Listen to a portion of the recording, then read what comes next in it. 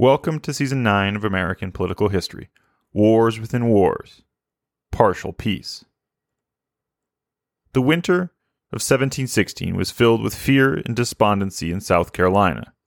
Creek and Yamasee raids plundered the countryside at will. They killed any who strayed too far from the fortified plantations.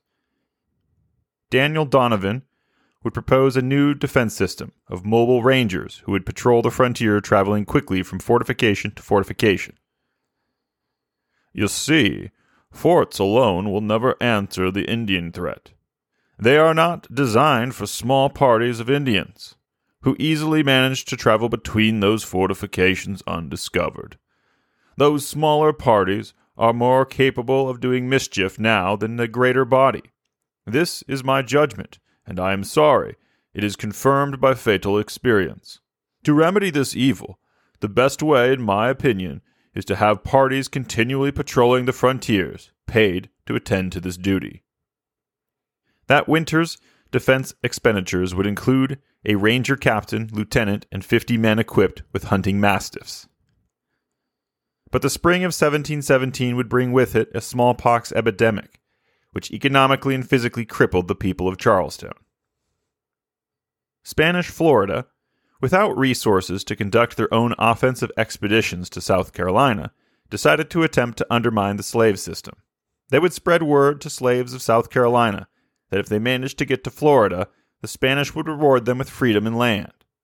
This would have been effective if the southern native nations didn't police slaves for South Carolina. In the middle of this war, Creek warriors would return 14 escaped slaves to Fort Moore. The Creek warriors, technically at war with the South Carolina Army, were paid for returning the colony's slaves. If a slave managed to evade capture and make their way all the way to Spanish Florida, they would receive their reward, Spanish enslavement and abuse. That winter of 1716, the guerrilla war continued. A Yamasee war party attacked the Summers Plantation in present-day Somerville, where they killed and captured several children before retreating.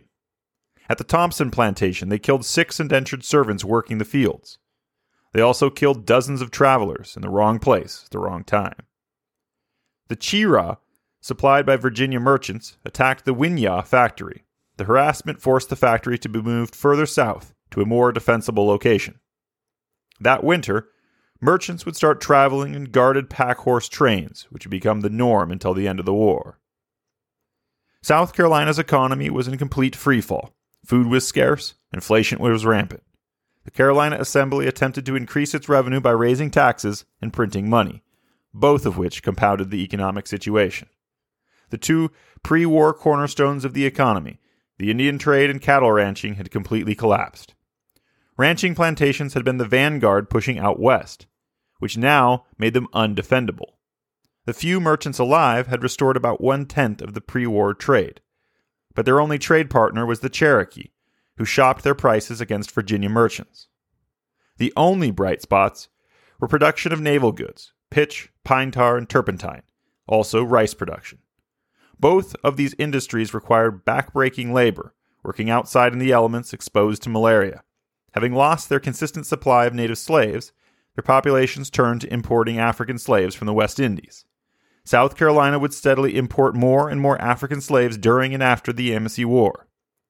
By 1717, the Carolina Assembly once again was cutting the funding for its army, reducing it from 400 to 140, including reducing Fort Moore's garrison to just 16 soldiers, and eliminating all garrisons except for Fort Moore, Port Royal, Fort Congaree, and Fort Johnson.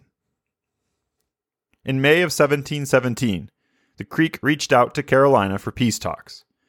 Captain John Jones was assigned and sent to receive one of the most powerful Creek sachem, known as Emperor Brims.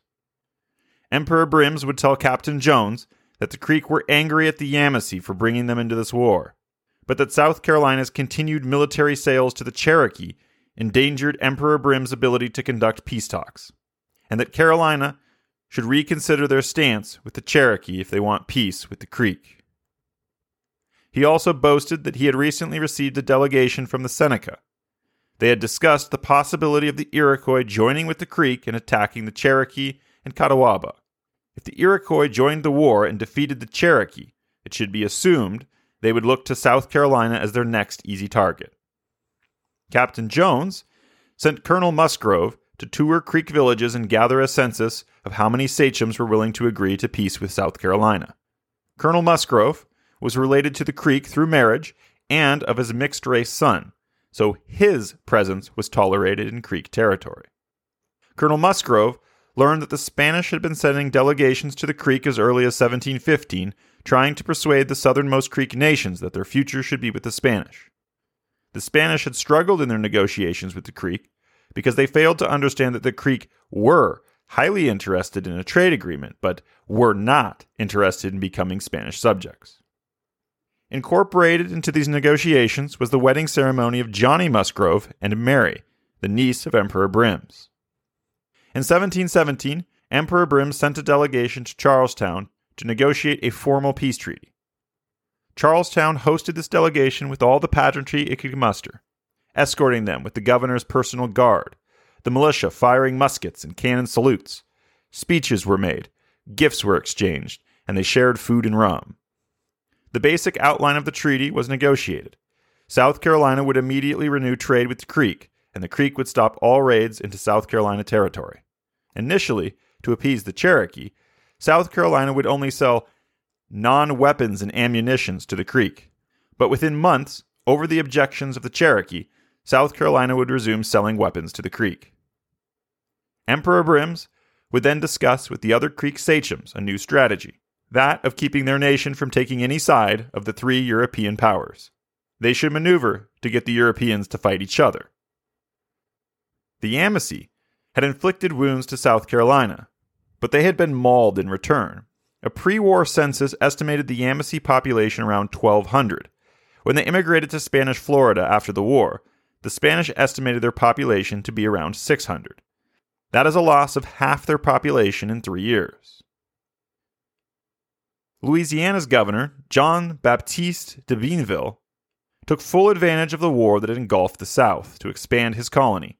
He built Fort Toulouse among the Alabama Nation in 1717. He established the new settlement of New Orleans in 1718.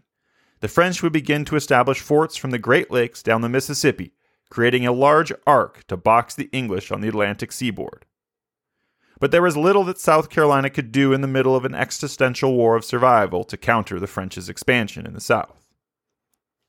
By 1720, the South Carolina population's attitude towards the proprietors was completely mutinous. They delivered their grievances backed with evidence to Whitehall. The proprietors embezzled money from the colony, failed to follow British laws, and have avoided the Navigation Acts.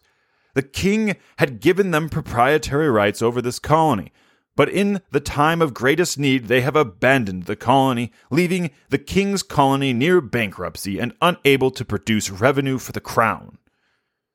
In London, the South Carolina delegate, John Barnwell and Joseph Boone, worked to convince Whitehall to bring South Carolina protection of the king. Francis Nicholson was appointed as provisional royal governor of South Carolina.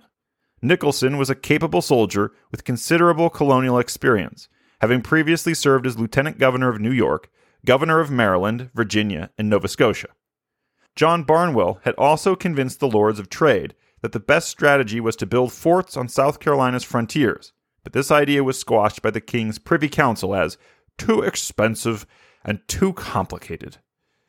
Barnwell adjusted the plan for a single fort to be built along the Altamaha River in present-day Georgia.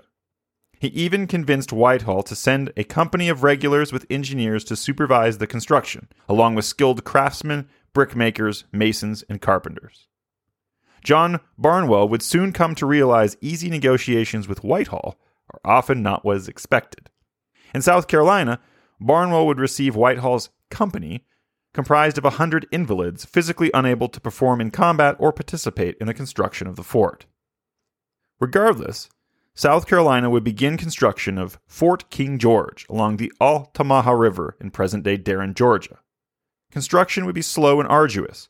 In the miserable summer conditions of the Georgia heat, days filled with mosquitoes, dysentery, and malaria.